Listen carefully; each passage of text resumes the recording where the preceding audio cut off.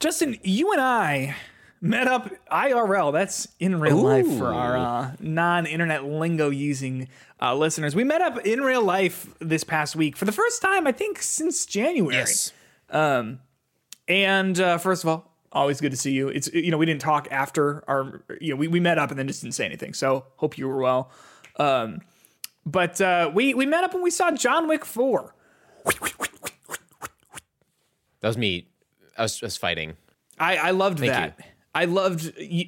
I was watching the screen of you doing all that, and I thought for a second I was back in the movie theater. That was a very, very visceral film. It was. There was a lot of goo globs and guts, as my second grade teacher would say. Goo globs?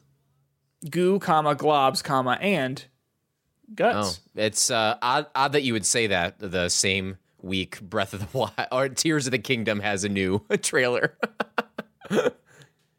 Goo globs? Goo. Is that in the? Yeah, it's how they stick the logs together with the. Yeah, it is kind of wet looking. Yeah, yeah. It probably sounds like. Okay, and moving right along, we saw John Wick 4, and the question always is where's the good John Wick video game? And I want to throw it to you, Justin Makovich. What is your pitch for a John Wick video game? All right, so it's a game that whenever you die, you get a year older, and okay, it's interesting concept. Yeah, it's a simple concept, really, and there's a couple levels in it, maybe 4 or 5, and then each time you beat a level, there's a save point, and you can choose to keep going at your current age or reset it at the very beginning. All jokes aside, the John Wick video game is Sifu, because the entire time I was watching John Wick 4, I had the itch to pull up Sifu again and go through that club scene. And because that is I think one of the top levels in video games. That second level. Oh my god, in Sifu? yeah. Because it's one of those that that hump you get over. Once you get over that hump of beating it, you can get through the rest of the game. That's the whole thing, right? If you beat level 2 of Sifu, the other 3 or 4, however many there are, you got it. I think that probably I don't know what this would be, but it would, I think, probably have to be a marriage of Super Hot and Sifu, where you can use the guns. You know what I mean? Yeah. As well. Because I was actually thinking about this too. I was like, well, what if instead of I think most people would assume it should be an action, third-person action game. But I was thinking that I was like, what if it was now hear me out, card-based tactics game where you have a deck. Wake up, listener, wake up. It's only an example. It's not a real game. Wake up. You have a deck of cards. Because I really liked the tactics, the card sort of system from what was that game? Marvel's Midnight Suns. We have a deck of cards that list out your moves, and then you are figuring out what sort of move you want to do for the threat that's incoming, right? Guy's got a big rifle, you're gonna do the chop on the rifle to disarm him, and then switch it around and shoot him with the rifle, and then now you have the rifle. You know what I mean? And that's a card. Yeah. And I was thinking about all that, and I was that sounds really cool. And then I was I've never played it. I think I just came up with the idea of John Wick hacks. So yeah, I downloaded that bad boy. You played it, right? Very briefly. I thought, hey, we could do this while talking about John Wick. I could play it in the background. But that's a straight up just tactics game. You're kind of dealing with probabilities about shooting, what gun to pick up, maximizing your run through a little segment of stuff. They have a hard mode, and it's a hard mode because you have to do everything in 7 seconds. So you only have 7 seconds to make each move before things move. Okay. So it is it can be fast paced, but it's definitely not a game that you'd want to be talking while you're playing. That's something not related. Yeah. But then I tried to listen to podcasts while I was doing Midnight Suns, and I was nope, kid, I need not to happening. Not be happening. dialed in here. Yeah. Did you ever beat that, by the way? Marvel's Midnight Suns? I think it was 90 hours, so no. I played, I think, 30, and I was did you get to that one scene that's all on the TikTok when the wizard guy is going boom, boom, bam? Are you familiar with that? No, I saw a lot of wizards in that game. But I don't know the specific clip. There's like about. one where he's doing meme? like a hand signal, and then he goes like "fuck you" kind of thing. It's out there. I believe. Let me say this. I believe you, and I might have. If that's when they reclaimed the Sanctum Sanctorum, then yeah, I remember that scene. All right, I was there in the paint fighting off Venom and shit. Watch it not even be Midnight Suns, and I'm just like, it's just from Doctor Strange the movie. Yeah. Yeah, but like I think, you know, obviously the go-to answer is like a third-person shooter or first-person shooter or whatever. But I like the tactics idea. Like, doesn't sound bad to the point where like, hey, John Wick X, if that's what your game is, like that sounds pretty good. But I do understand that like people want a Hotline Miami type game. But I think that like how complicated his like the marriage between the like fist fighting and guns, I think is just a little too complicated to like. I could be wrong. Is a little too complicated to like keep it really like clean. Does that make sense? So like, cause like if you have a gun, like even if you're in like close combat and like it would be hard to aim, you could probably still kill someone in a video game. You know what I mean? Like I've not really found a game that like really marries like you know, hand-to-hand combat with long range stuff. But I think your idea of Super Hot's like the perfect thing, because that game literally is about using the guns around you, taking it, throwing the gun at this thing, ducking over here, shooting. I forget. Is it? Is that? It's not only in VR, right? Have you played that game in VR? Super Hot? I've never played it in VR. It's next level. Like when I bet that's fun. Yeah, when you're going to grab the gun and like actually like going out to do that stuff and like freezing and moving still and like looking where everything is. That is like that's a special moment. I think that time slowing stuff is kind of like would need to be like really important, just because like being able to think out your next move and like how you're going to do what you're going to do. Because then also you get like you get a katana. There's a level in Super Hot, like the first one, because I think there were like two of them. I don't know. The titles were a little confusing in my opinion. In Super Hot, there's like a scene where you are like running down a hallway and they're shooting at you with rifles and you have a katana and you have to use the katana to slice the bullets in half. And like that, it was very like Deadpool. I was gonna be not only Deadpool, the Wolverine. Straight up. Watched for the first time last night, X-Men's Origins Wolverine. Oh, why? Me and my roommate have been watching through all the X-Men movies, and we just got to the end of the third one, I don't know, 5 weeks ago, and just couldn't be bothered. Because like he's like, it's not good, man. I'm like, wow, that's a bad movie right there. Okay, so here's the thing. Yeah. I think somewhere between the ending, somewhere between the bad VFX, there's like a hint of a good movie in there. Yeah, like I think you could take like 3 scenes and go like, if you watched only those scenes, you're like, yeah, I want to see more of this flick. You know what I mean? Namely, like I think him having his little life in the cabin and then with his wife or whoever, I thought was kind of fun. Or also, good movie is like straight up the intro sequence to that where they're going through all the wars. Yeah, that's what I'm saying. I think him and Sabretooth's relationship, I mean, to make Sabretooth an interesting, compelling villain for part of that, I think is a victory on their part. But then he looks in the mirror at his CG claws, and you're like, I have seen that scene be mocked, right?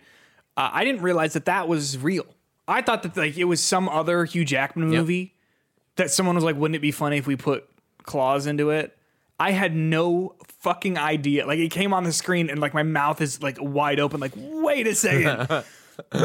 Like they charge people money to watch this. If you haven't seen it, please educate yourself. X-Men Origins Wolverine claws. Like every single time those things come out, it just looks terrible. But it's worth watching for sure.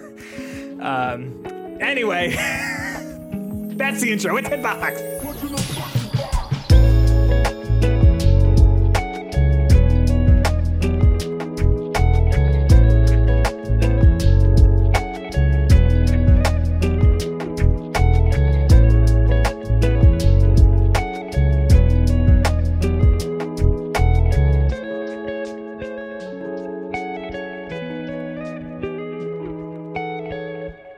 on, everyone? Welcome back to Hitbox episode number 138. My name is Peter Hunt Spitek. Joining me, as always, is my wonderful friend, co-host Justin Makovich. How are you, Justin? What's going on with you? Well, you know, a lot of the listeners who aren't in education, whenever I say things like, I'm on summer break, or I'm on spring break, or I'm on a winter break, and you're like, oh, teachers get more time off, right? I'm talking about that. Just remember, when I'm off of work, I have to go back to work. And today, I went back to work. And it's not a feeling that's a good one, you know? Didn't you have work today? Wasn't your break over? Yeah, I did. So that this was my day back after a break. So I see. I don't care how many breaks you you have, it down. makes going back that much worse. That is true. That is true. The Monday of all Mondays, truly. It really was. And half the kids are still on break, so I'm just kind of like teaching to like empty seats. So Yeah. If you ever need a seat filler, you call me up. I would love to learn. yeah, I mean, we are going through Romeo and Juliet right now. We got to the Leonardo DiCaprio version of Romeo and Very Juliet. good. Yeah, Very good. Did not appreciate it when I was yeah, younger. but now that you see it again, you're like, oh, okay, yeah. It's. I like that. Like they tried something.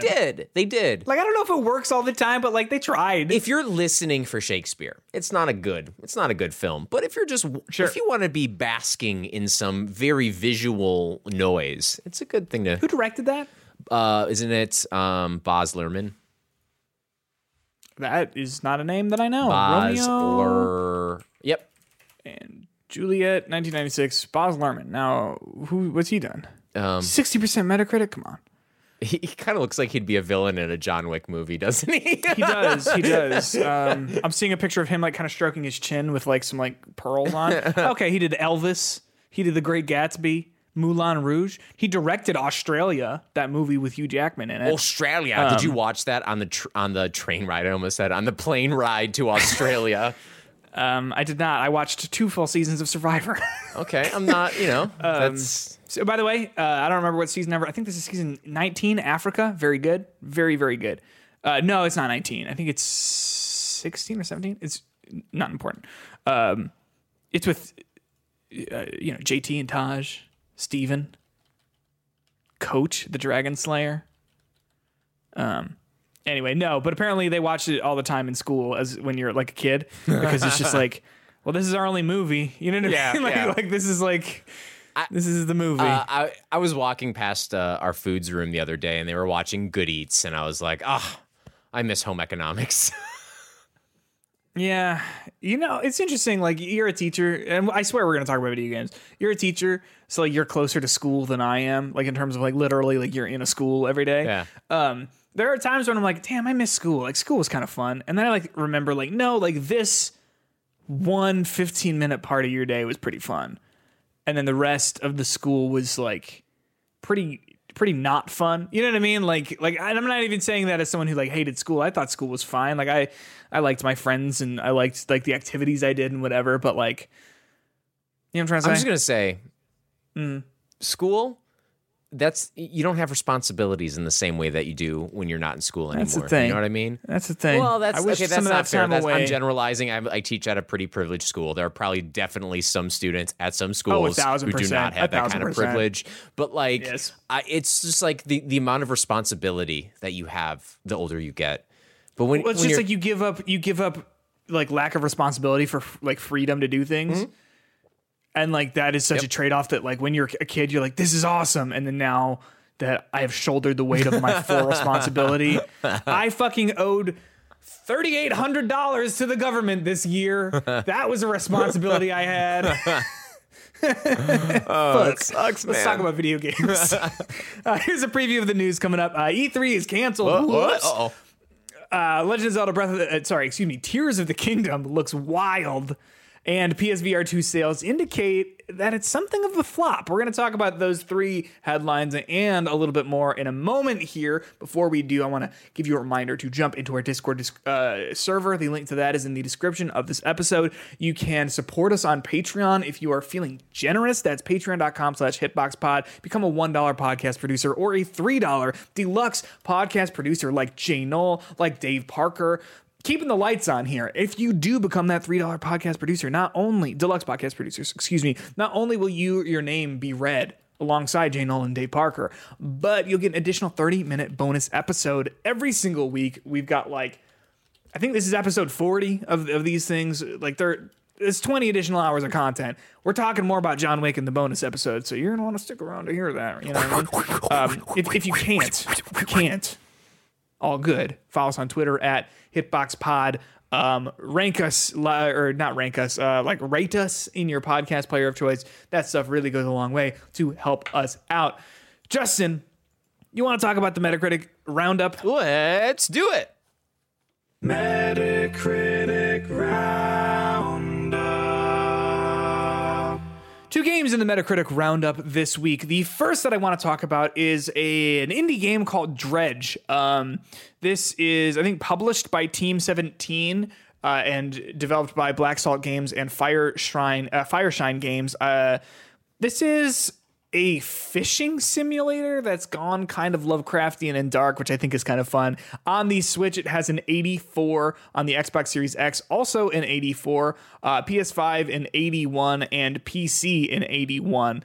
People seem to like this. This seems to be, honest with you, kind of up my alley. Like I said, it's like a fish. I'm going to read you the little summary here. Dredge is a fishing adventure with a sinister undercurrent. Sell your catch, upgrade your vessel, and dredge the depths for long buried relics. Explore the stories of these strange locals and discover why some things are best left forgotten. I think that's kind of interesting. What do you think? Yeah, this game was not on my radar, by the way. It was definitely not on my radar, but when I was going through the Metacritic roundup or whatever, I saw a fishing simulator with a twist, and I was like, what? And it was a horror game. I was like, a fishing simulator horror game? What is that? And it's definitely playing up the Lovecraftian stuff. So you basically, the game starts off when you kind of crash on this cozy little island, and you go around to fish to upgrade your boat, to upgrade the town, normal stuff. But then, when it gets night out, you get this sanity meter, which is pretty typical of these Lovecraftian games, that you start seeing weird stuff the redder the eye gets. There are crows that will come and steal your inventory items. There'll be mysterious twisters. There'll be giant monsters that come out of the sea. And basically it's one of those things that if you choose to do stuff at night, you can get all these creepy horror stuff, and you get more you get better fish that you can sell for better prices. Or you can just, casually go around the thing and try to stay in daylight as much as possible.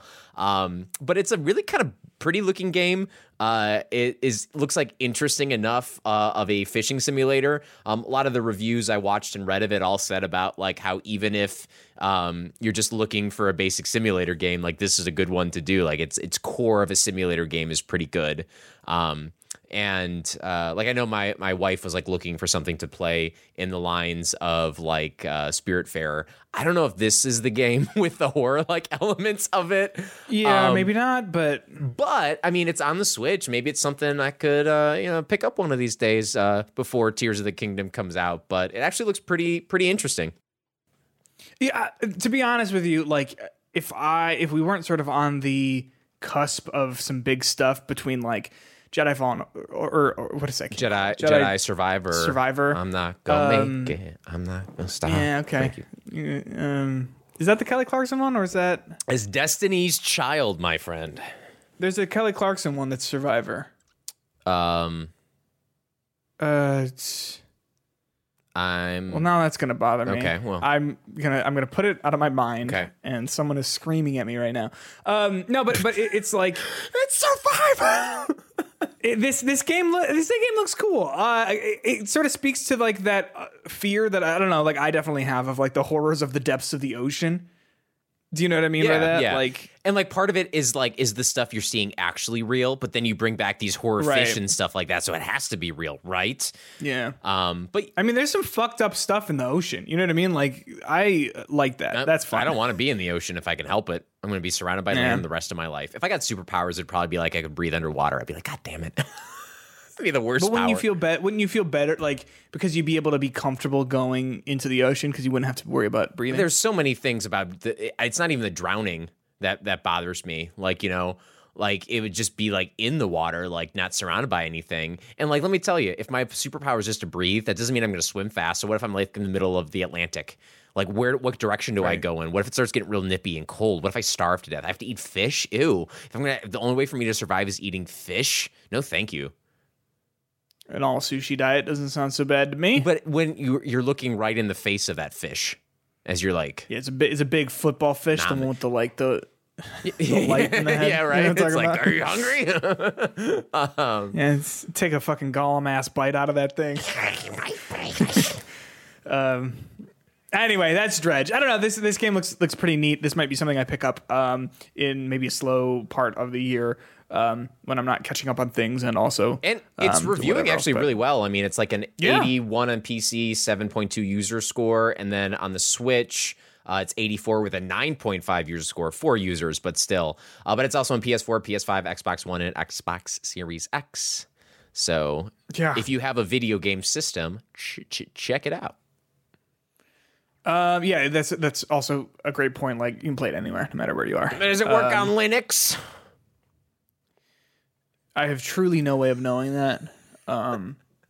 If you need to know that information, I would suggest a different podcast. Yeah, I would suggest Googling it. I mean, I think that's just fair. Yeah, Google or... I imagine this isn't the only game that you're worrying about. Bing it if you're asking about Linux. Pull up Alta Vista.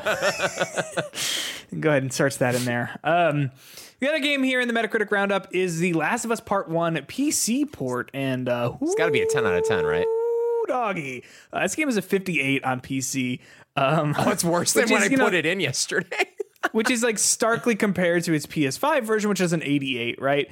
And like the user score here is also abysmal. It's at a 1.7. I think I would really rather not put any stock into what user scores have to say about The Last of Us, just because, I mean, like, we saw how it all went with like Last of Us Part 2 and everything like that in terms of just like people being just very homophobic and hateful and whatever. But without looking too deeply into the user scores, the reviews, the actual like written reviews, do paint an interesting picture.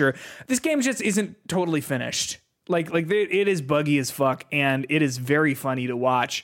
In terms of that, did you see? Because the bugs are funny. Did you see the one in the cutscene when they're just in there and all of a sudden they all get wet? All wet? Yeah, they're all just like dripping out of nowhere. Yeah. I'm like that stuff is like harmless enough in my opinion if it happens like once or twice.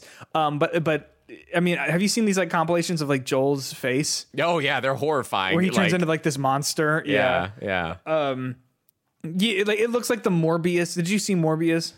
No. I think because you're fiscally responsible. So I saw it twice, and like it looks like that effect, like on him. It looks bad, and you know, hey, like you're gonna run into bugs on you know, whatever system you're playing on sometimes. But like, yo, dog, like. This is like a AAA release, and it is busted as fuck. Like, people are having like reporting like multiple crashes, you know, within several hours. Like, there's constant visual issues. Frame rate also seems to be a really big problem for most people. Where like there's just this like constant like hitching. It seems like it's not a very smooth game to play. And it just in its current state, it just doesn't work very well. I was reading you got to have it load for like 2 hours for it to run correctly. Is that right? Yeah. That's that wild. Seems stupid. Like, okay, it's like letting it buffer. So here is just like a quick moment to like take a step back. I think this is good for game development studios like a Naughty Dog that's used to its whole time doing video games mostly to be on PlayStation platforms to kind of branch out of there. Yeah. And I know they had another company. Didn't they have another company do it? But it was mostly run by Naughty Dog, if I believe. Yeah, that's the thing. I saw a lot of people trying to say like, oh, well, like, you know, it's like they worked with another company for this, but it's like, no, dude, not like. That it's not acceptable. No. Like, you know what I mean? Like, even if another company did do a majority of the work, like Naughty Dog. Yeah. So I mean, a company like Naughty Dog that's optimized how to deal with PlayStation, right? I think this is a good way for them to expand their technical muscles to how to do it on PC, because I think this is kind of the way that things are going. I think they're like, hey, we got to start doing this stuff for PC. It's a way to get more people in the audience. I get all that stuff. I think that is great. I think they should do that, and I understand there'll be some issues along the way with it, but this is what, a $60 game? I think it's probably $70, So, right? so like, if with that being said, like, you're not just doing this experiment, like this tech demo that you're putting out for discounted rate. You're charging people full price for this, and I think that's where it's kind of annoying. And like, no reason for them to have released this. They already missed the deadline of having it out during the TV show. So, if that's really the marketing push they were doing, they missed that already. There's no reason for them to have released this. They had to have known it wasn't running well. And then now you've squandered that goodwill right. too. Let me tell you. Even if this thing ran perfectly, I'm pretty sure it would not have like significantly boosted Naughty Dog / Sony's bottom line for the year. You know what I mean? Like, it's not like this would have been another like $10 million selling, like 10 million units sold. This game is the best thing ever. Like, I don't think that was the case. It just, they could have waited until they fixed it, or worst case, cancel it. Can you imagine if Naughty Dog just like, hey, guess what, guys? The port didn't work. It's not happening. Like, that's what I don't get per se, because I don't think this is doing anything positive for Naughty Dog right now. No. And even best case scenario, they eventually get things out to fix it. This isn't like a Cyberpunk situation, right? This game has already been out. People have already played it on better versions. And like, there's just, it's just seems like such an unforced error. And when can you remember Naughty Dog having this kind of what I would call justified bad PR, not because people are just like negative about, women with arms. Exactly, right? Like, this is an L. This is like a big loss. And it's just, it sucks. Like, I don't know, like, imagine you are going to play this for the first time. You know what I mean? It's never been on PC before. The original Last of Us isn't. So like, you are excited about it, and then all of a sudden it turns out that it's just this fucking busted game. Like, that sucks. Yeah.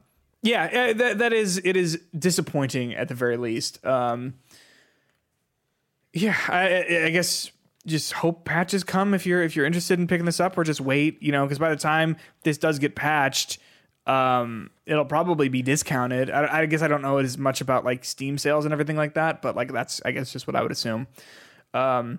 That said, the bugs here are very funny. Like a lot of this stuff is just making me laugh. So Steam, however, I'm not sure who like initiated this. I'm just reading something on gamingbible.com by Emma Flint. Confirms that Steam is offering full refunds to users, no questions asked, no matter how long you've played it. So if you did in fact buy the game and it's not running well, and you're not happy with it, they will give you a full refund, which I think is great. I know that is more than just a Steam issue to a certain point. It's not like Steam is the reason this isn't doing well. Right. But I'm glad they're at least doing that. It's overriding its own return policy. So that's good. Well, that's good. There's Justin, one more thing in the Metacritic roundup, actually, that was not on our doc here. Uh-oh. But I am going to throw it to you real quick. I can't believe you forgot. Game of the Year contender. I feel like this is sarcastic. Or so it seemed. Crime Boss Rockay City. Oh, I think there's a reason why I didn't put this on there. If you remember, this game was teased, I think revealed at the Game Awards, if I'm not mistaken. And it's got a crazy cast. It's like got Chuck Norris in it, and Danny Trejo, and Michael Rooker, Danny Glover, Michelle Basinger, I think her name is. This has like a crazy like 80s cast. Vanilla Ice as well, and it's like a Payday type crime shooter. It is currently on Metacritic only on PC. It has a 49 on Metacritic for PC, but it is also apparently on PS5 and Xbox Series X. I'm just saying, I'm watching the trailer for the video game, right? The trailer, and there's like screen tearing and popping in the trailer. Like, it's pretty apparent that this is not going to be a good game. Though a lot of these celebrities look pretty nice. I'm going to say that. Good facial models. I guess so, right? Like, I suppose. But Zandu's there. Right? Zandu? Yondu. Sorry, my bad. Also, I mistakenly thought that Travis Barker was in this video game as just a very odd cast. The main character is called Travis Baker. Michael Madsen plays the main character, Travis Baker. But as like the names are going by, I'm like, was that fucking Travis Barker? Like, if you're not familiar, the drummer for Blink-182. and married to one of the Kardashians. The gun to my head couldn't tell you who. Kim. Would be Kanye. an odd choice. What? Celeste. No. There's a Celeste No. Kardashian. Okay, I don't know anything about them. Yeah, so there you go. Crime Boss Rockay City. Is it on Game I would Pass? say. I thought it was, but I don't think so. I mean, if it is, that's probably the only way I'd even play it. But even then, it'd probably break my Xbox. Game Pass for April. By the way, I don't know if you know this, Quantum Break is leaving Game Pass. Yeah, so I heard that. What a that. shock. Good thing I bought an Xbox 360 for that. Oh, Xbox It was One. on the Xbox One. Sorry. Yeah, I was gonna say, No, that's that interesting. was the one of the pack-ins I Yeah. got with it. Yeah, it's unfortunate. I have the Quantum Break Xbox One, like the Quantum Break branded Xbox One. Well, they're going White, to take it's that cool. from you. They're going to repo it. They'll be like, it's digital anyway. Give it back to us. Sean Ashmore, no. Sean Ashmore, no. I'm sorry. That was a good game. I liked it a lot. Yeah, and hey, fucking pour one out, Lance Reddick. Oh, yeah. Pour one out, Lance Reddick. Justin, you play any games this week? I did. One of my I had a couple spring break goals for me. Yeah. I wanted to play and beat Resident Evil 4, didn't care which version, and I wanted to read 2 books. I'm going to be honest with you, Peter. I didn't open a fucking book over spring break. Okay. I lied. You're telling me that Chainsaw Man Volume 1 and 2 do not count as books, Volume and 1 I'm was offended. before spring break. Volume 2. So technically, I made half of my goal, if we're going to talk that way. Okay. Though reading a volume of a manga takes me like 20 minutes maybe. It's about 30 minutes for an action manga like Yeah. this. Okay. So, Spy Family a little bit longer because it's not action quite. It's got more text in it. I didn't do any of that. Instead, I had 2 games on my Xbox that I downloaded. The first one was I can't even think of it. I didn't play it. What's the Souls-like one that came out? Wolong Fallen Dynasty? Yeah, it's downloaded on there. So that's waiting for me to have a very frustrating 20-minute play session of it. The second thing I downloaded and I beat Atomic Heart. You beat it. Wow. Did. So my first question. Do you like BioShock? I like BioShock some. Okay, so you're not like in love with it. It's one of those things where like I think I was a little young to get it when it came out. You know? Yeah, like did you play all 3 of them? Yeah. Okay. I would if someone said, "Hey, here's more BioShock," I'd play more BioShock. So this is like a BioShock, and it's almost unabashedly like BioShock. So it starts off very similar to what you would see in BioShock Infinite when, you get into like, you're up in, what's the Sky City called? Columbia. You're in Columbia. And there's this like celebration going on. They're about to release this new thing called the Collective, which is basically human consciousness all combined into one. And you're basically going to the launch of this. It's like the new iPhone came out, but this happens in like 55. So this Collective is coming, and everyone's brains, you're going to be able to, if you want to learn a skill, you'll be able to connect to the Collective and you'll be able to learn that skill. If you want to read something, Collective, you don't even have to read it. You'll know it. It's like this great thing that's advancing technology forward. And they're building this collective technology under the funding that takes place in Russia, or I guess Soviet Union. They're getting this because they basically created these robots that are like everywhere. There's robots for everything, robot servants, robot whatever, blah blah blah blah. And basically, in the collective, you can control these robots too. Everyone can control these robots. Well, guess what fucking happens, Peter? I'm guessing that the robots go rogue. And they do. Someone puts a virus in the robots, puts them on attack mode, and they start killing everyone. And you literally get to experience the moment when they start killing everyone. And you're like, what the fuck? It's like playing Iron Man 2. Right? I mean, actually, kind of.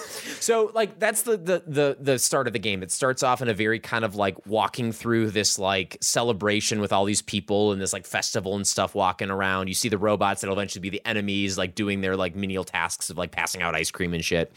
Then things go bad, and then all of a sudden the world is destroyed. You've witnessed all there's dead bodies everywhere, blood smeared everywhere, all this stuff. And it's so BioShock, in fact, that there's literally a scene when you go to a lighthouse. This is light spoilers near the end of the game. You literally go to a lighthouse and you're in an elevator that descends underwater and you're falling really fast. And then all of a sudden you see this underwater city.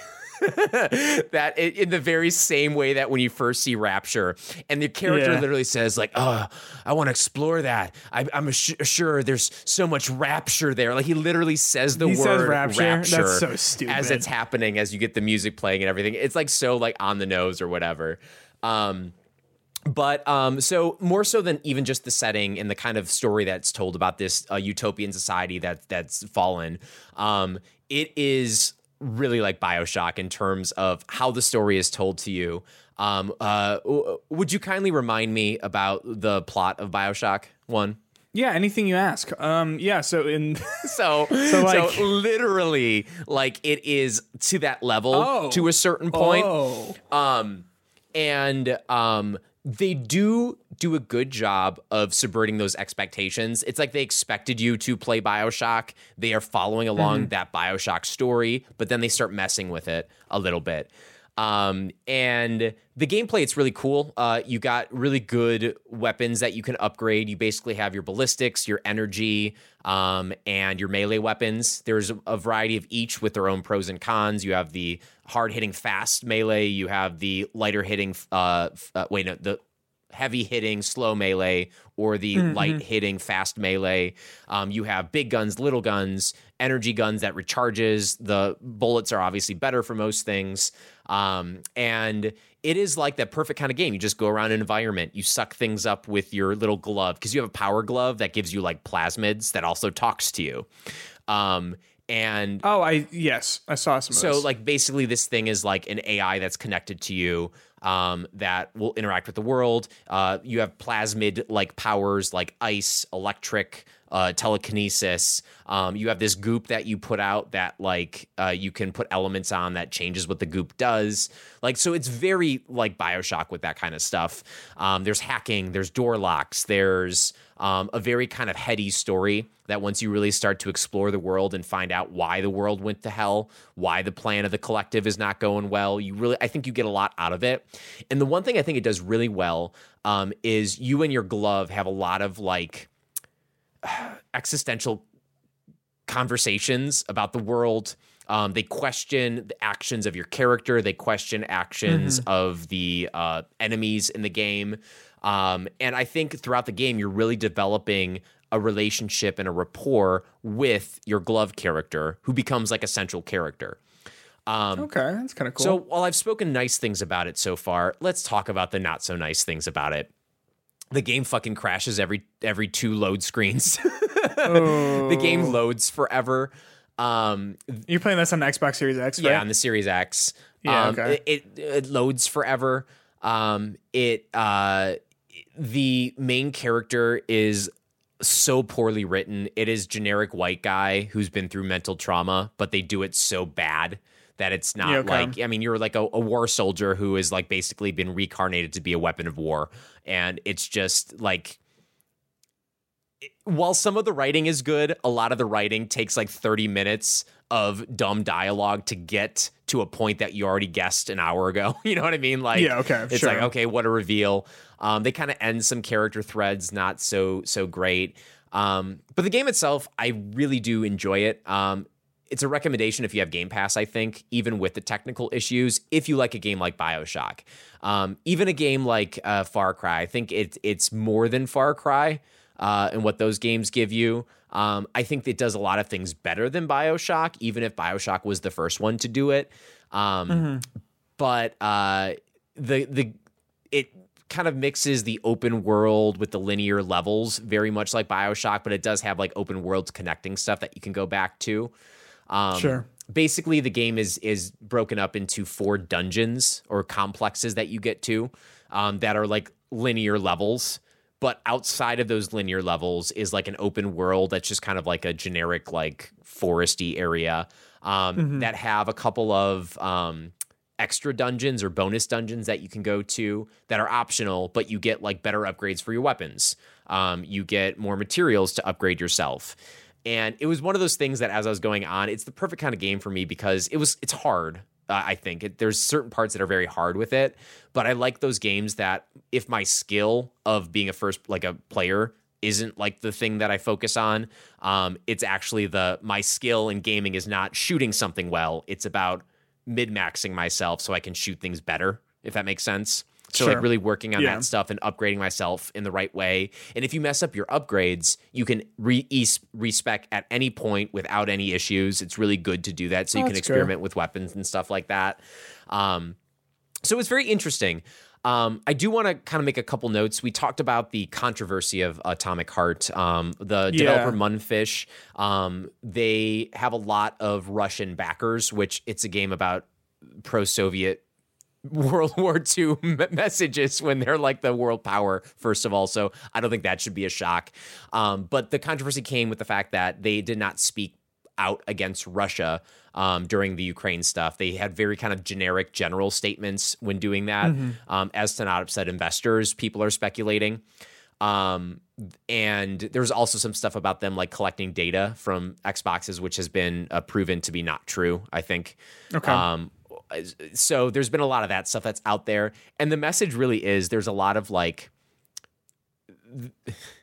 I don't really want to spoil the ending of it, but like the whole thing, like one of the like political enemies in the game is the US, more or less. And you're trying to stop Russia from taking over the world, sort of. But the way the game ends, it's kind of like, there's really not a good ending. Like there's multiple endings to the game, but there's really not a good ending. And it's still kind of like even the characters that you think are good guys are like trying to take down the US. Sure. So there's a lot of those messages in there. But it is really unique with its storytelling. I don't want to say it's like a game I haven't played before, but it's a very addictive gameplay loop that I think I was taken aback by how much I kind of enjoyed playing it. And part of it was me playing it because I didn't want to do actual work over spring break, but I did get to the point where I got to finish the story. And some interesting stuff. Well, dang. Happy to hear that you liked it. That one slipped by my radar. I might, similar to something like Dredge, revisit that when I have a little bit more time. Here's a game that I loved. Didn't think I would like it, didn't feel any way about it. And then turns out, whoops, I loved it. Chia, I got the platinum for it the other day. What a lovely little game. I finished it. Did you finish it yet? I did not. I got probably halfway through it, I think, chapter-wise. And I just didn't like keep going with the narrative, but that doesn't mean I won't. Yeah. There's a point where it's like, are you kidding me? Where it leans in on the combat and it's like, hey, you got to go do like a lot of combat for like an hour. Oh, that's and here's something. It didn't need that. So yeah, a couple of quick questions about the combat. So at a certain point in the game, the combat is just you possessing a lantern and burning things on fire. Yes, you described the combat in the game at all times. That's it. There's also a part where you can possess these mythical creatures that shoot things out. Yep. Is that does that change combat a little bit? So it's not so much you're just this weird floating lantern. You're actually like a humanoid thing that can shoot things. I would suggest using those guys to take care of some of the enemies if you don't have any lanterns on hand. But the big problem is that those little guys are called Machins. Can you tell I did a lot of guides for this? I know, when you're actually saying the names of stuff. What's the name of the main character? I keep forgetting. Chia. Chia, got it. It is Chia, yes, it is Chia. So the Machins are like the little statues, right? And the problem is, yes, they're the most efficient way to take care of the cloth monsters, but the places that you have to go to take care of all the cloth monsters are really big, and moving around as the Machin is very slow. So it's just not a super convenient way to take care of them. To be entirely honest with you, I think it's the lowest part of the game, and if it wasn't in there, I don't think that I think the game would be better off. The combat or the Machins? The combat, and this specific thing. Like I said, you have to go to 3 separate areas. Beasts. Divine no, beasts. It's just go clear out these compounds. Oh, okay. It fucking sucks. Like it's like it is bad. Just throw a podcast on and do it. Doesn't matter. Because then after that, like you're basically at the end of the game, and it's good from there on out. And I think the resolution is quite interesting. But it's also if you're into like 100% in games, I had a lot of fun. How long did that clearing take? off everything. It's tough to tell because my PlayStation thing is like my like in-game times are never accurate because I spend so much time like on a pause screen as I'm writing stuff. It says that I've played it for 23 hours. The tough thing is that the trophy for getting 100%, like there's like a list of activities on the side of the map that you complete, and if you get if you do all of that stuff, you don't get that trophy. You have to have discovered all of the different animals as well. And the problem is I was missing 3 fish. And I was like, well, Here we go. Well, Chia, it's been fun. I was like, I'm going to give this an hour. I'm going to put a podcast on. I'm going to give you one podcast for me to find them all. I did, thankfully. And it didn't take that long. It was just annoying. You know what I mean? Yeah. But it's a good game. I thoroughly enjoyed it. It took me by surprise. Well worth The freeness. $30. Oh. It's not free for me. I don't have PlayStation Plus Ultra or whatever the fuck. LOL. PlayStation Plus Ultra. Highly recommend it. I've also been playing Resident Evil 4 Remake, and that is still good. What do you like better? Chia. See, more reason why Probably. I should not play Resident Evil 4. No, it's not that I don't like it better. It's just that like I've never played anything like Chia. Like what it was such a surprise to me, and like I really appreciated like the cultural aspect of Chia. Resident Evil 4 Remake is very good, but at the end of the day, it is also just more of the Resident Evil Remake formula, and it's more of a game that I've already played before and I already like. You know what I mean? Yeah. And we talked about this last week a little bit, and I don't know if I like necessarily like really got my point across. Where like I sort of asked, how necessary is this as a remake? And I don't even just mean like obviously the controls aren't great in the original, but like the original was so groundbreaking because no one had ever made like a third-person shooter like that before, and you know you can't necessarily recapture that groundbreaking like holy shit this is wild in a remake of that because like well third-person shooters exist now, you know. But I still think it's worth a play if you're a Resident Evil fan, like I am now, apparently. And I am enjoying my time with it immensely. I was reading some stuff about how they seem to be heavily hinting at Resident Evil 5 as being a remake in the game. Oh, you think so? I think that's interesting. Yeah, they were mentioning like again, I have not played 4, I have not played 5. Yeah. But they were saying a lot of like there's like a location and a couple comments that are implying that would be the next place they are going. That would be interesting because I don't know how familiar you are with the overarching Resident Evil story. I've been like I've watched a couple YouTube videos in the background, like hour-long ones, and there's so many names and gobbledygook being thrown at me that I did not follow. So the bad guy in the first game's name is Albert Wesker, and he disappears until Resident Evil 5 in terms of the like mainline series. And then but he shows up in I think Code Veronica and another one of the like the spin-off, maybe Resident Evil 0.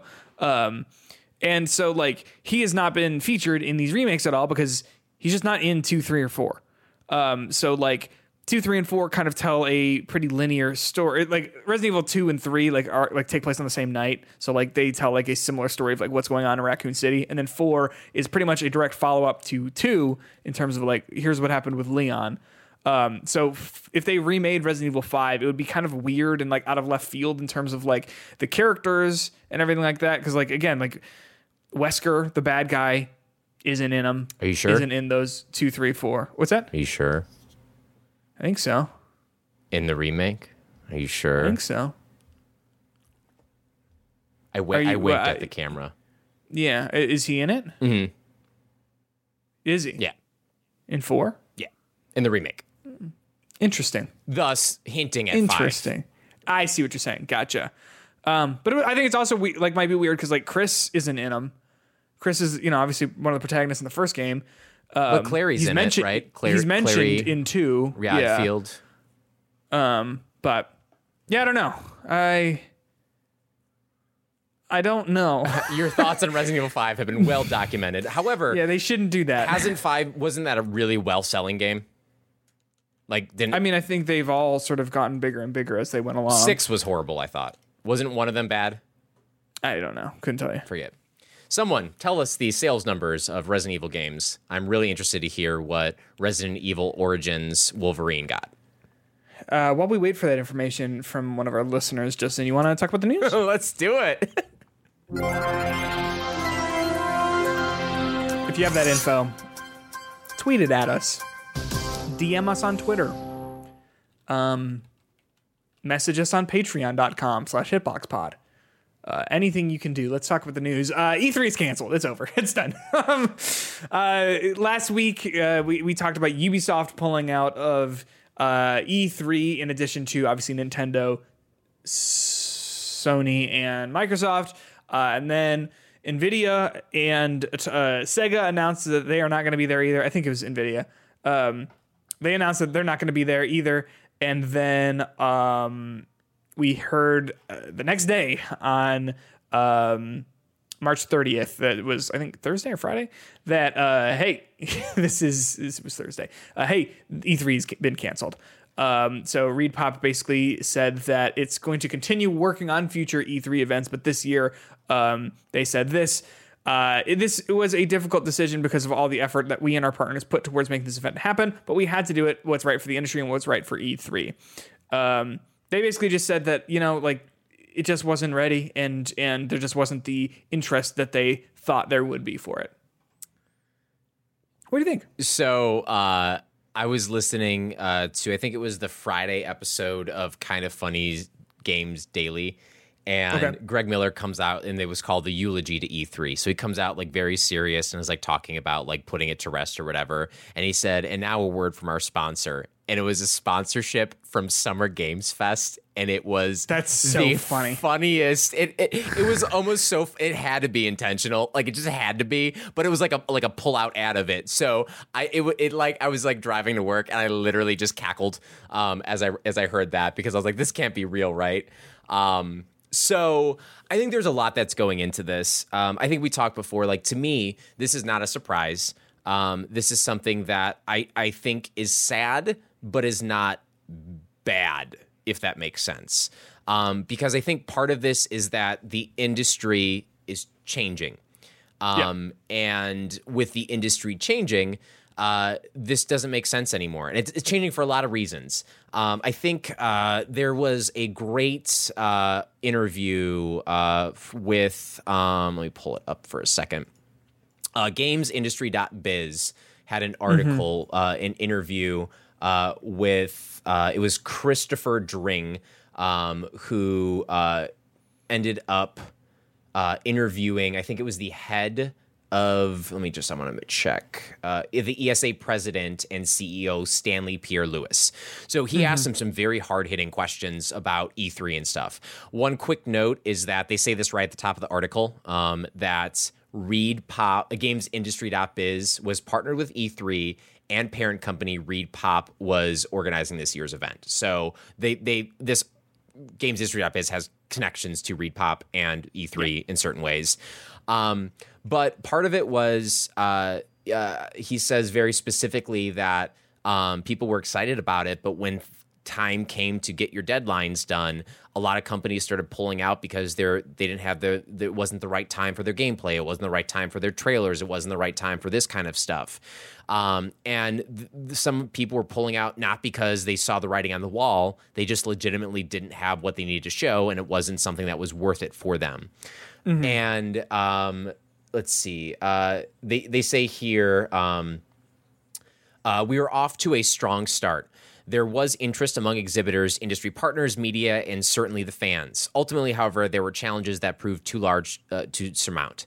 First, several companies have reported that the timeline for game development has been altered since the start of COVID pandemic. Second, economic headwinds have caused several companies to reassess how they invest in large marketing events. And third, companies are starting to experiment with how they find the right balance between in-person events and digital marketing opportunities. And I think we talked about how E3 is good for these smaller developers in a way to get their names out there, to pair with the big giants, but it's still an expensive week for these smaller ones. Buying booth space, getting marketing, getting your name on things, all of that stuff costs them money too. And quite frankly, that money is stuff that probably could be put directly back into the game or put in more digital marketing that can get out to more people, to get out in more different ways. So I just think it's the way, not only COVID, I just think it's the way video games and how people get news about video games is changing. That the moment of sitting in a theater and hearing the next 2 years of Sony and Xbox announcements is not what's going to happen anymore. And that's not what happens anymore. It creates unfair stress on game developers. It puts too much, it gives false hope to fans who are looking forward to these games. And I think a lot of the times they get upset with delays because they've been announced. They've had things announced to them too soon, so they get too excited and they get upset if they just didn't hear about it, they would be happier with it. So I don't know. It's sad to me because I will never see a press conference again like one of these E3 press conferences in which you have all major, all the bigs together in 1 week announcing everything. But I think this is what's best for the industry, and I think this is what's going to make the industry continue to function in a way that is going to be best for everyone. Yeah. It's interesting. Like, well, I guess it's going to be weird to see where this goes from here. I mean, like I said, or I guess like you said from that interview, like they do plan on trying it again, but I don't know. I think this might be it, which is disappointing. I mean, like you said, it's always nice to see everything in the same room especially for me with like a live audience. I find that always kind of gets, aids that experience. And like Summer Game Fest just is not it. You know what I mean? Like not only do I kind of I'm just not super fond of like Jeff Keighley as like a host necessarily. But like, I just don't think that like, him being alone. Although, was there an audience for Summer Game Fest last year? I think there was. And I think while Summer Games Fest isn't necessarily it, I don't think that's any fault of Jeff Keighley. I think that's part of the fault about what people had to announce. I think that's part of the fault of other bigger companies having their own announcements. I mean, we still had sizzle reel from Nintendo at Jeff Keighley's event. We still had certain announcements from Microsoft. Last of Us Part 1 was announced there. So you still have this opportunity for these big companies to pair with something like Summer Game Fest. And if anything, this is only going to make more eyes on Summer Games Fest. And I don't think it's going to be a bad thing because I still enjoyed those press conferences. Sometimes it's okay. There's not that much here. There's maybe 3 announcements I was interested in, but I still think there's a room for something like Summer's Game Fest, and we don't have to sit here and watch the Cook Media presentation anymore, or all these other presentations that were popping up around E3 that don't really give us the same kind of immediate, interesting, fun big pop moments that you would get at E3 normally. So I don't know. I think this is not a terrible thing, but it's a sad thing. Yes, I would have to agree. We saw more of Breath of the Wild, though. Or rather, Tears of the Kingdom. What a confusing name. Or is it Tears of the Kingdom? He says it at the top here. Let me find it. I think it's Tears, but let's hear. They should have spelled it like in God of War. What do you mean? Like TYR. Oh. No confusion. It is Tears of the Kingdom. It is Tears of the Kingdom. So in this, they showed off about 10 minutes of gameplay on it. And the first thing that they say is, "Hey, development is done. Like the game is done. We are, it's all finished." And then they showed off 10 minutes of the game. And initially, he's running around, and it's like, "All right, yeah, this looks like Zelda, sure." And then he goes up into one of these sky islands, or Skylands, as I immediately formed in my head. And they show off some of the stuff with this, and it really seems like they are doubling down on the sandbox mechanics of the first game by allowing you to like really experiment with the different items that are out in the world. So like they show off an ability called Fuse, where you can like combine a stick with a rock, and now you make like a big hammer that's going to be more durable, which, by the way, weapon durability is back. But it's going to be more durable than just a stick or a rock. And you can use that to deal bigger damage. They show off fusing a stick with the spear to make a really long spear. And then they show off like he melds an eyeball to an arrow and makes like a heat-seeking arrow, which is pretty cool. And then on top of that, they show off another ability called Ultra Hand, where you can basically like fuse different objects together. So he makes it like a makeshift raft and shows off some of the other like vehicle things that can be made in the game. And then I think the last thing they showed off was Ascend, which is the ability to just skip through any ceiling. Like if there's a ceiling above you, you can just swim through it and then end up on the top of the surface. They initially showed off in like a really small little like temple looking area, and then basically like they say like, and I bet you're wondering if you can do this in mountains. Yes, if you get into a cave, like you can just climb to the top of a mountain in just a few seconds. What do you think? How did you feel about this gameplay showing? I think it is.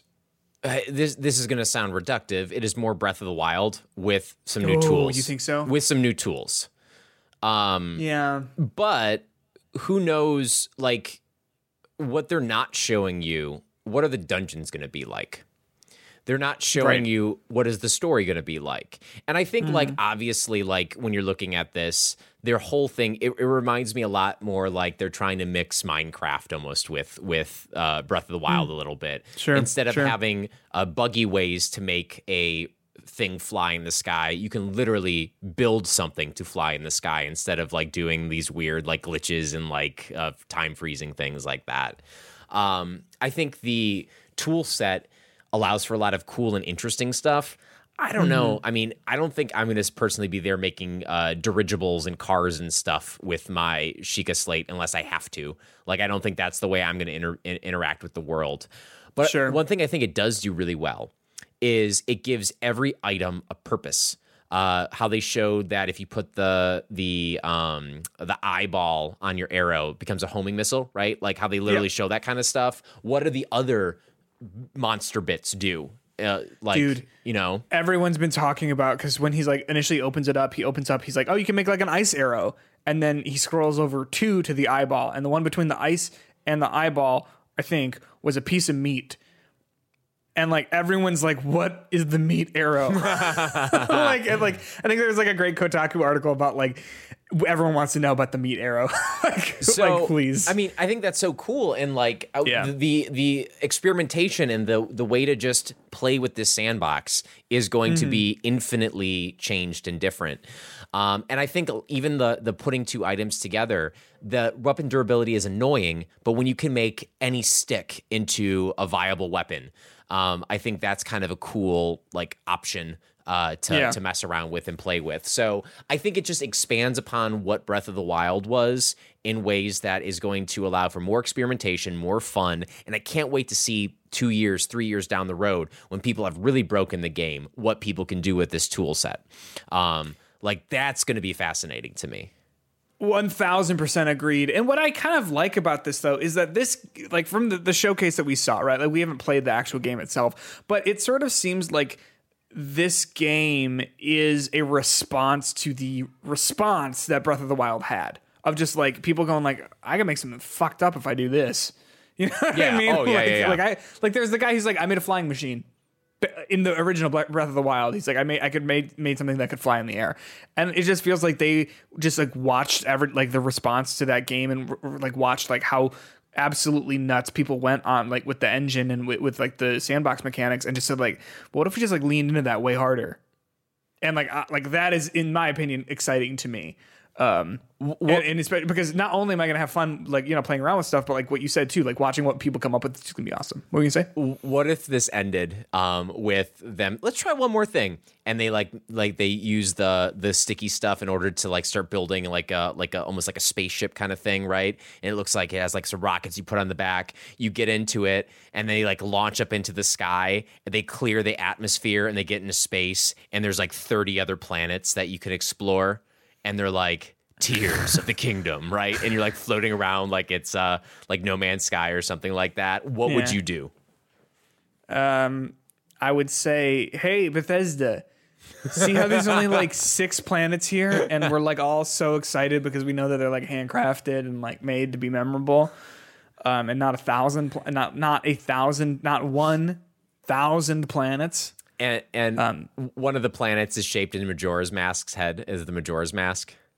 Oh, I'd love that. Yeah, that's very Metroid. Yeah. Like her ship is like her helmet. Yeah. You know what I'm saying? Yeah, oh yeah.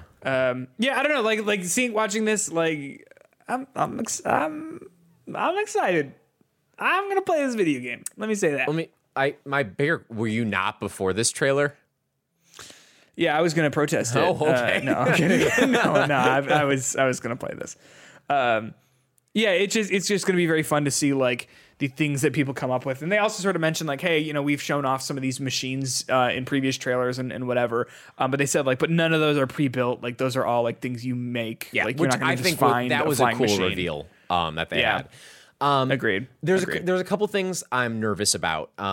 First of all, I understand what the game is. It does not look any better than Breath of the Wild graphically. No, in fact, I don't know if it's like YouTube Looks a little or worse. what. Looks a little There worse. was some stuff that I was like, Yeah. this doesn't look great. But whatever. I also, by the way, I never loved the graphical style of the original Breath of the Wild. I thought it always kind of like looked a little washed out. Well, I mean, they had to, obviously. I mean, it ran on the Wii U, so like I think a lot of that, like you would assume something that they were specifically designing for Switch hardware alone would look a little bit better. But again, from that little slice, it did not. The second thing is my biggest problem with Breath of the Wild. If I were to critique it, the combat was not fun.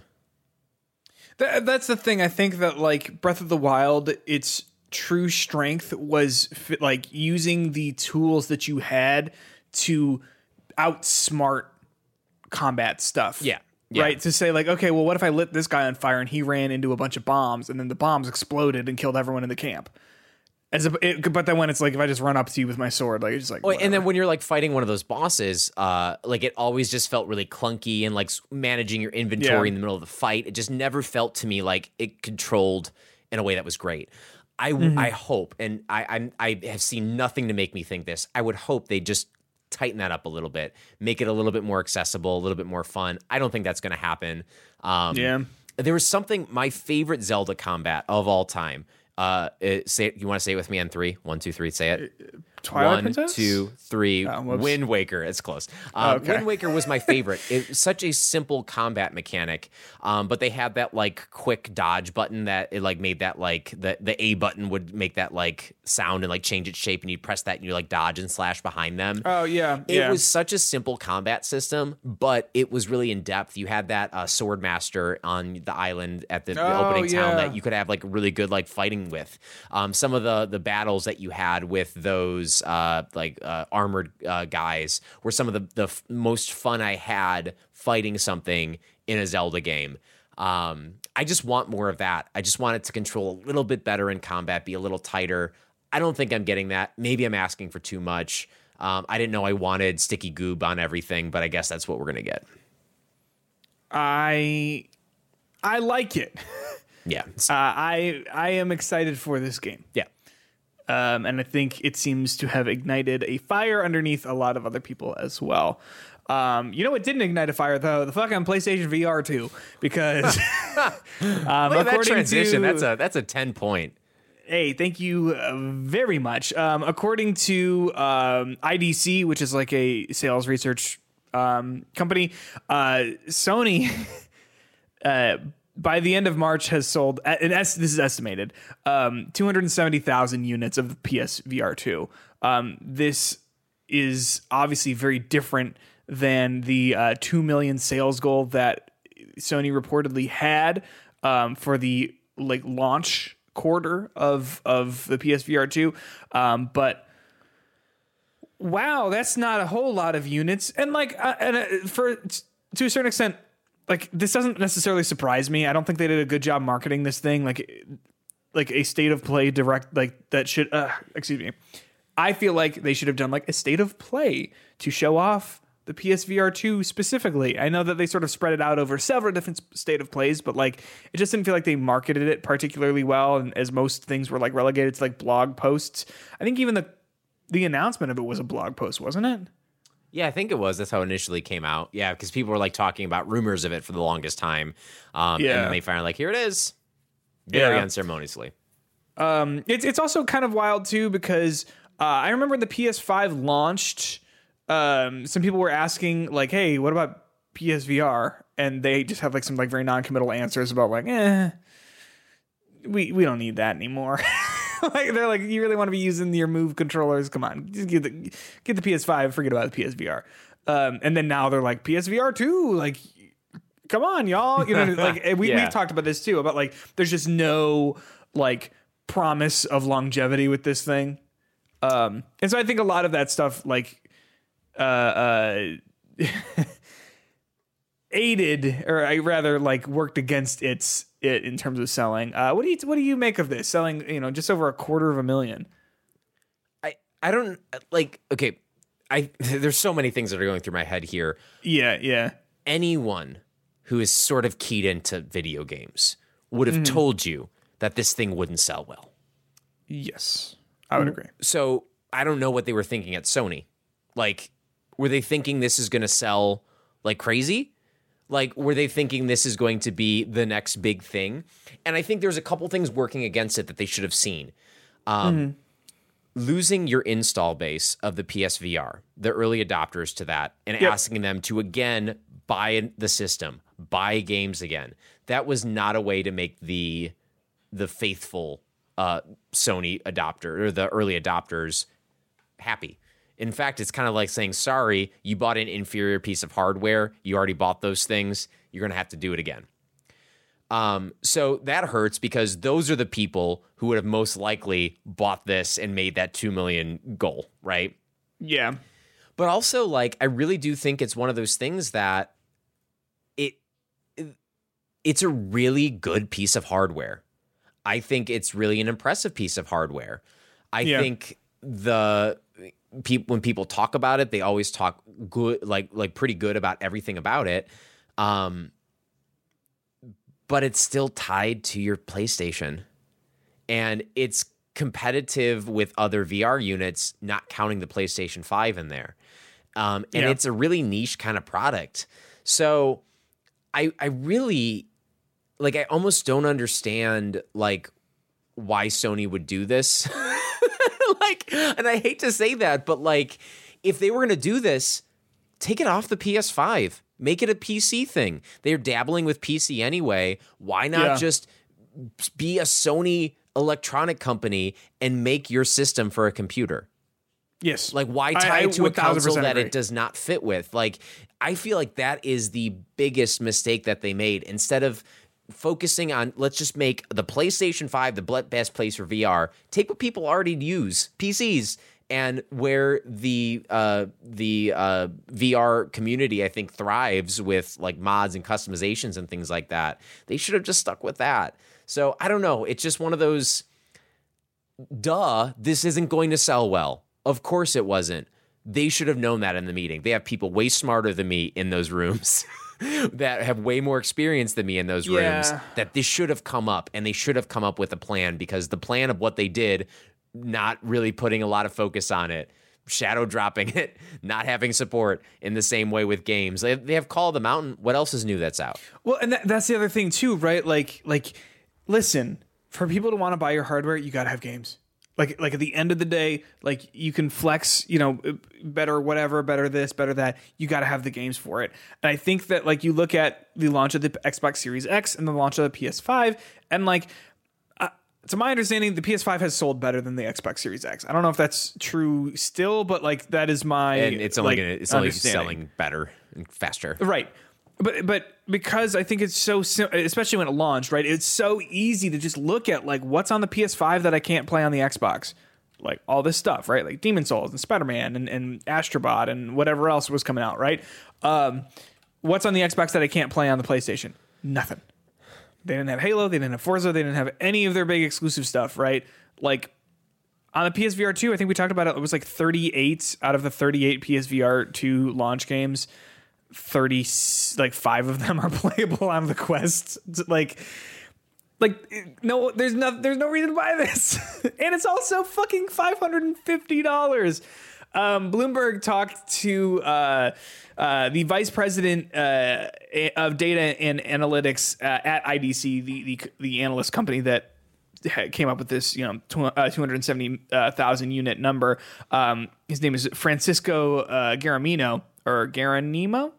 And he basically told Bloomberg, he said, I suspect a price cut on the PSVR 2 will be needed to avoid a complete disaster of their new product. Consumers around the world are facing rising costs of living, rising interest rates, and increasing layoffs.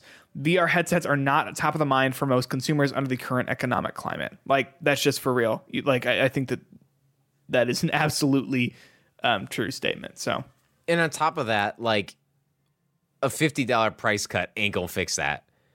no, the tough thing is this, from my understanding, from like talking to you and listening to other people talk about it, like this is by all intents and purposes like one of the better VR headsets out there. It sucks that you can't hook it up to a PC, but in terms of like pound for pound, spec for spec, like it is up there in terms of like quality. I would buy this if it was $250. Right? Even then, I don't know. But I guess I'm just saying, Yeah. like I could see a world where I would buy this if it was $250. I think when I bought my PlayStation, it was like $200 with 3 games. Sure. Like, yeah, that To sounds me, great. that was the bundle that I was like, this is it. This is worth it.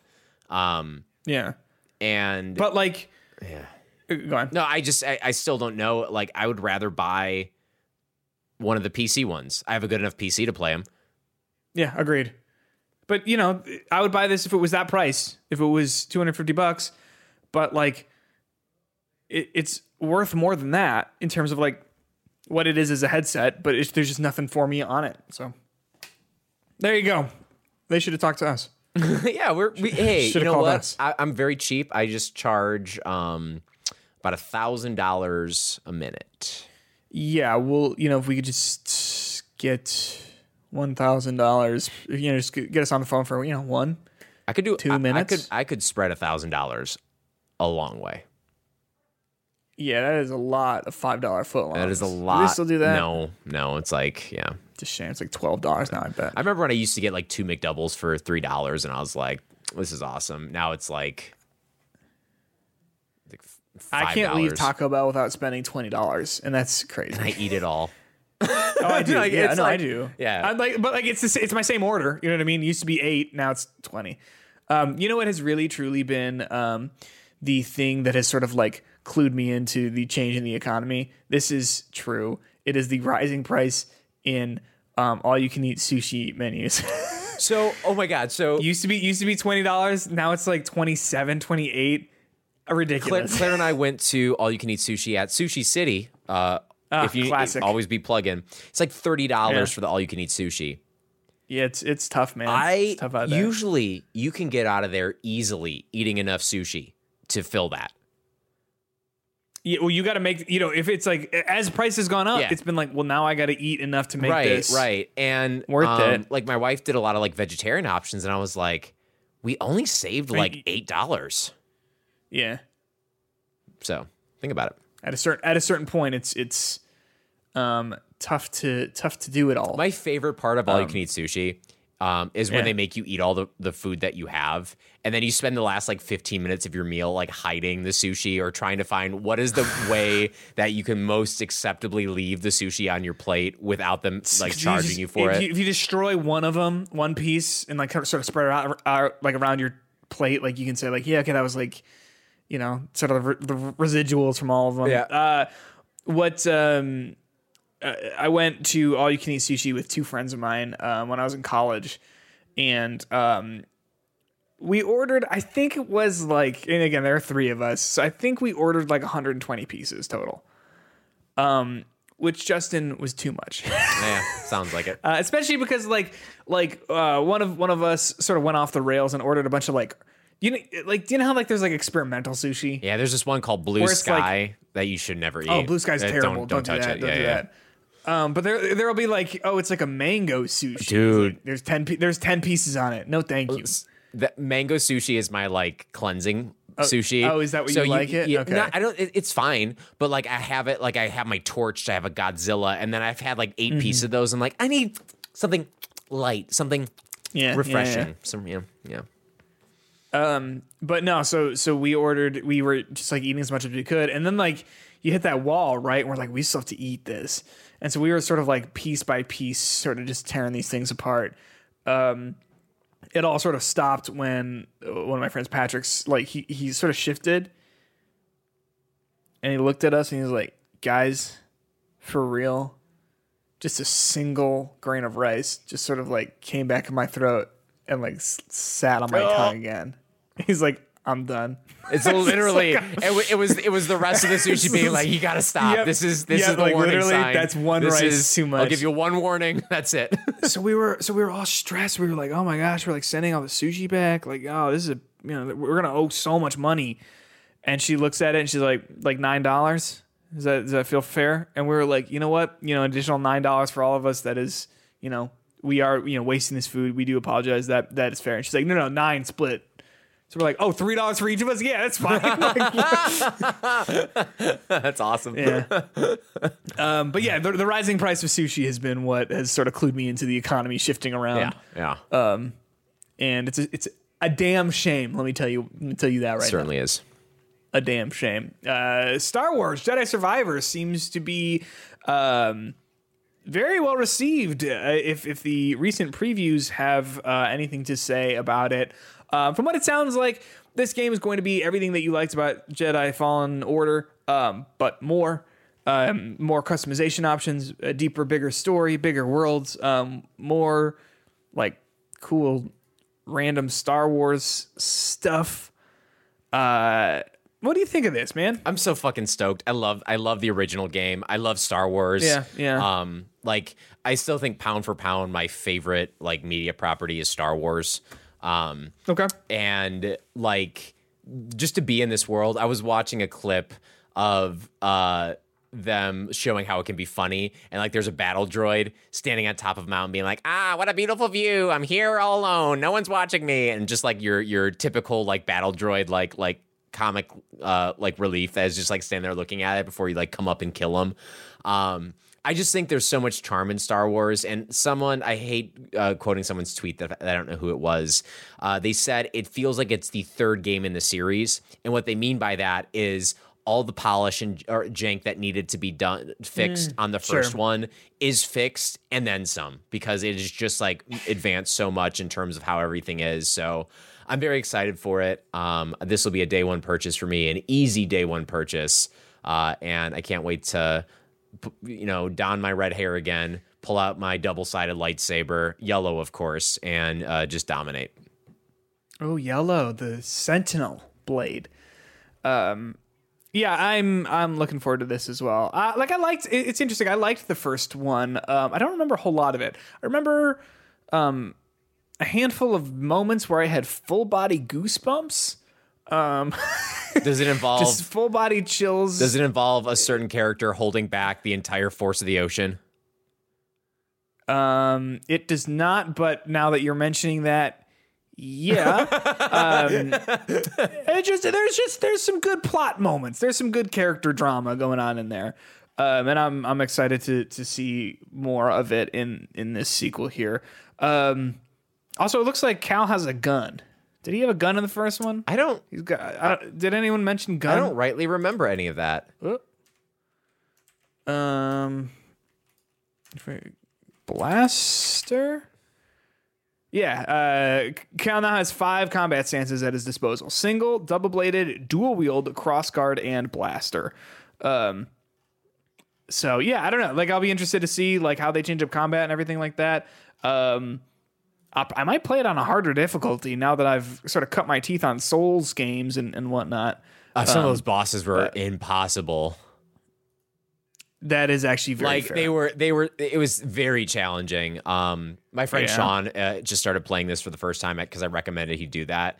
And he was saying how it is like oppressively hard at points. I remember finding, now that you mention it, some difficulty in the encounters because like the first like 6 boss fights or something, it's not that, like I'm exaggerating obviously, but like the first like several encounters, like boss fight encounters, are like supposed to lose fights. And I remember for the first time, like there was one that wasn't. I think it was like that the sister who was like all like big and like yellow. You know what I'm talking about? And he's like, oh, I don't have to beat like, this one. Oh, this is obviously a supposed to lose fight because like I just got my shit rocked, and then like you reload it and like no, this is no, yeah. But yeah, I'm looking forward to this. This will be a good game, I'm thinking. Oh yeah, I think so too. When does this come out? End of this month, I think. Let me. Now here's what my one critique of this game: Star Wars Jedi. It's got a bad title. I'm gonna be real with you, man. Star Wars Jedi Survivor is a bad title. Star Wars Jedi Fallen Order 2 would have been a good title. Yeah, like keep it easy. Uncharted 2. Yeah, by the way, comes out April 28th, 2023. Did you just say Uncharted 2 is a good name? That is not the name of that game. It's Uncharted 2, A Thief's End. Uncharted 2, Among Thieves. Uncharted Lost Legacy. It could they're all so interchangeable. Like at the end of Thieves Tell No Tales. It's like literally like the most like quick. Think of a subtitle. It's Uncharted 2, Drake's Revenge. It's Uncharted 2, Among Thieves. What's the fourth one? I thought that was the fourth one. Uncharted 4, A Thief's End. Oh, A Thief's End. But it doesn't. To me, if you number it, who cares what it says? Yeah, after that's that, true. No, the subtitle. It's just very clear. Jedi. But then it also makes me wonder, like, what is the name of this series? Star Wars Jedi? I guess so, right? Because it's Star Wars Jedi : and then the name of the game. That's Star Wars Jedi Fallen Order 2 would have been a better name. Because right now I'm hearing Star Wars Jedi Survivor. What if they did? Is this a new season? This is what I'm thinking. Of Survivor? They're like Star Wars Jedi, and then they say Survivors, but then the I and the Jedi turns into Roman numeral 2. Jedi 2. I would be Star Wars Jedi 2. Absolutely. And then for the third like one, it becomes Roman numeral 3. And then Jedi. It's all bad. You know, can I tell you something? This makes me so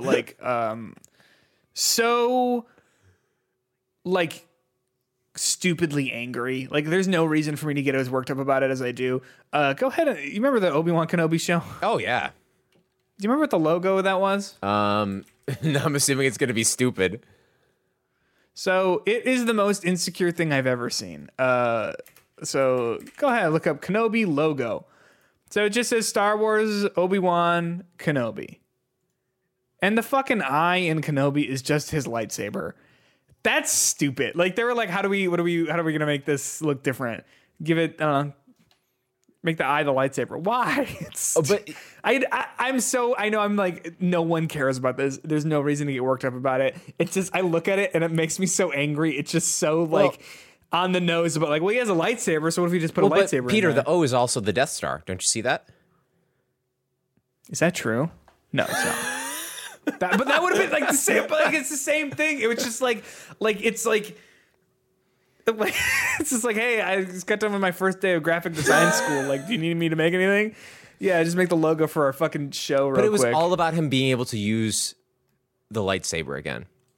And who is the only Jedi that can go toe-to-toe with a full-strength Darth Vader who's not conflicted by the love of his son? Didn't it kind of make it like worse?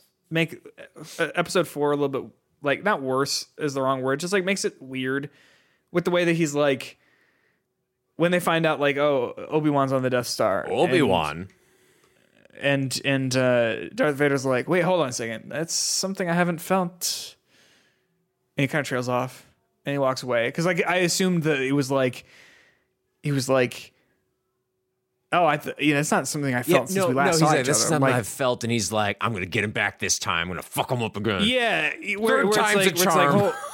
Last time I saw him was I was getting my arms and legs cut off, and I landed in a pool of lava 25 years ago.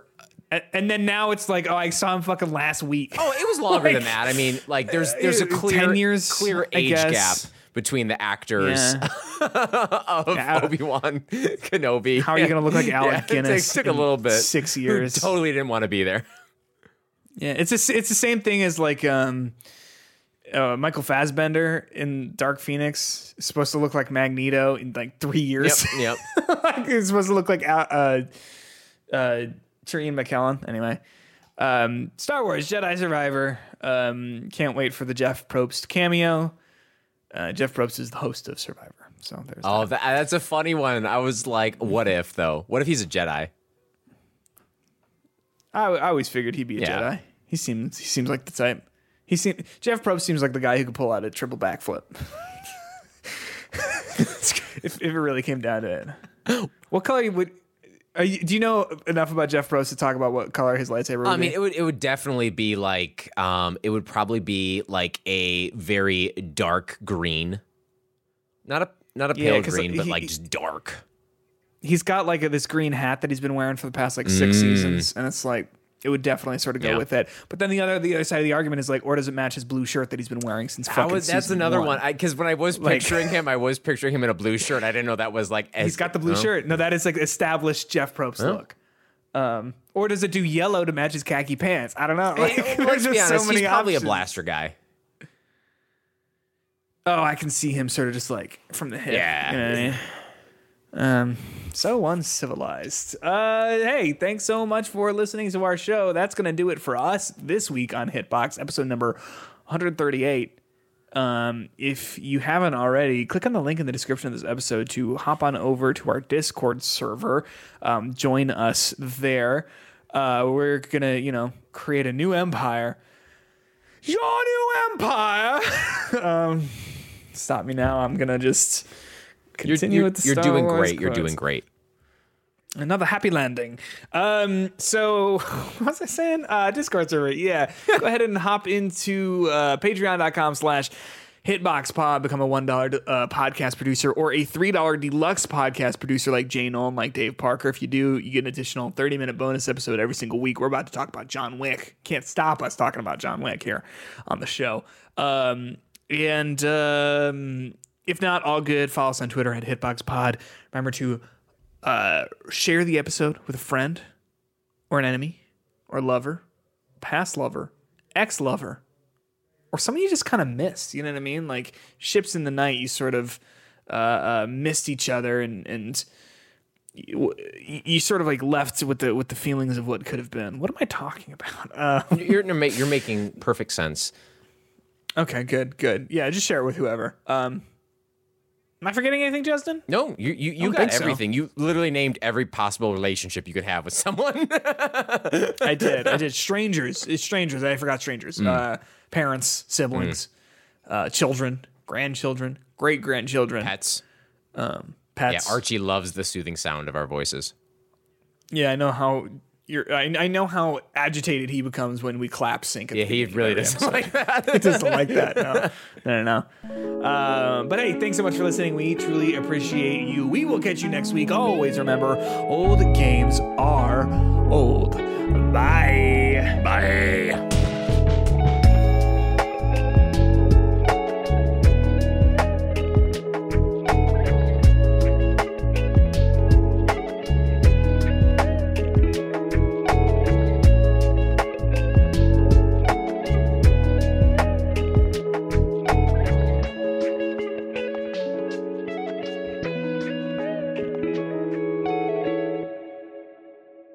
I'll stop recording.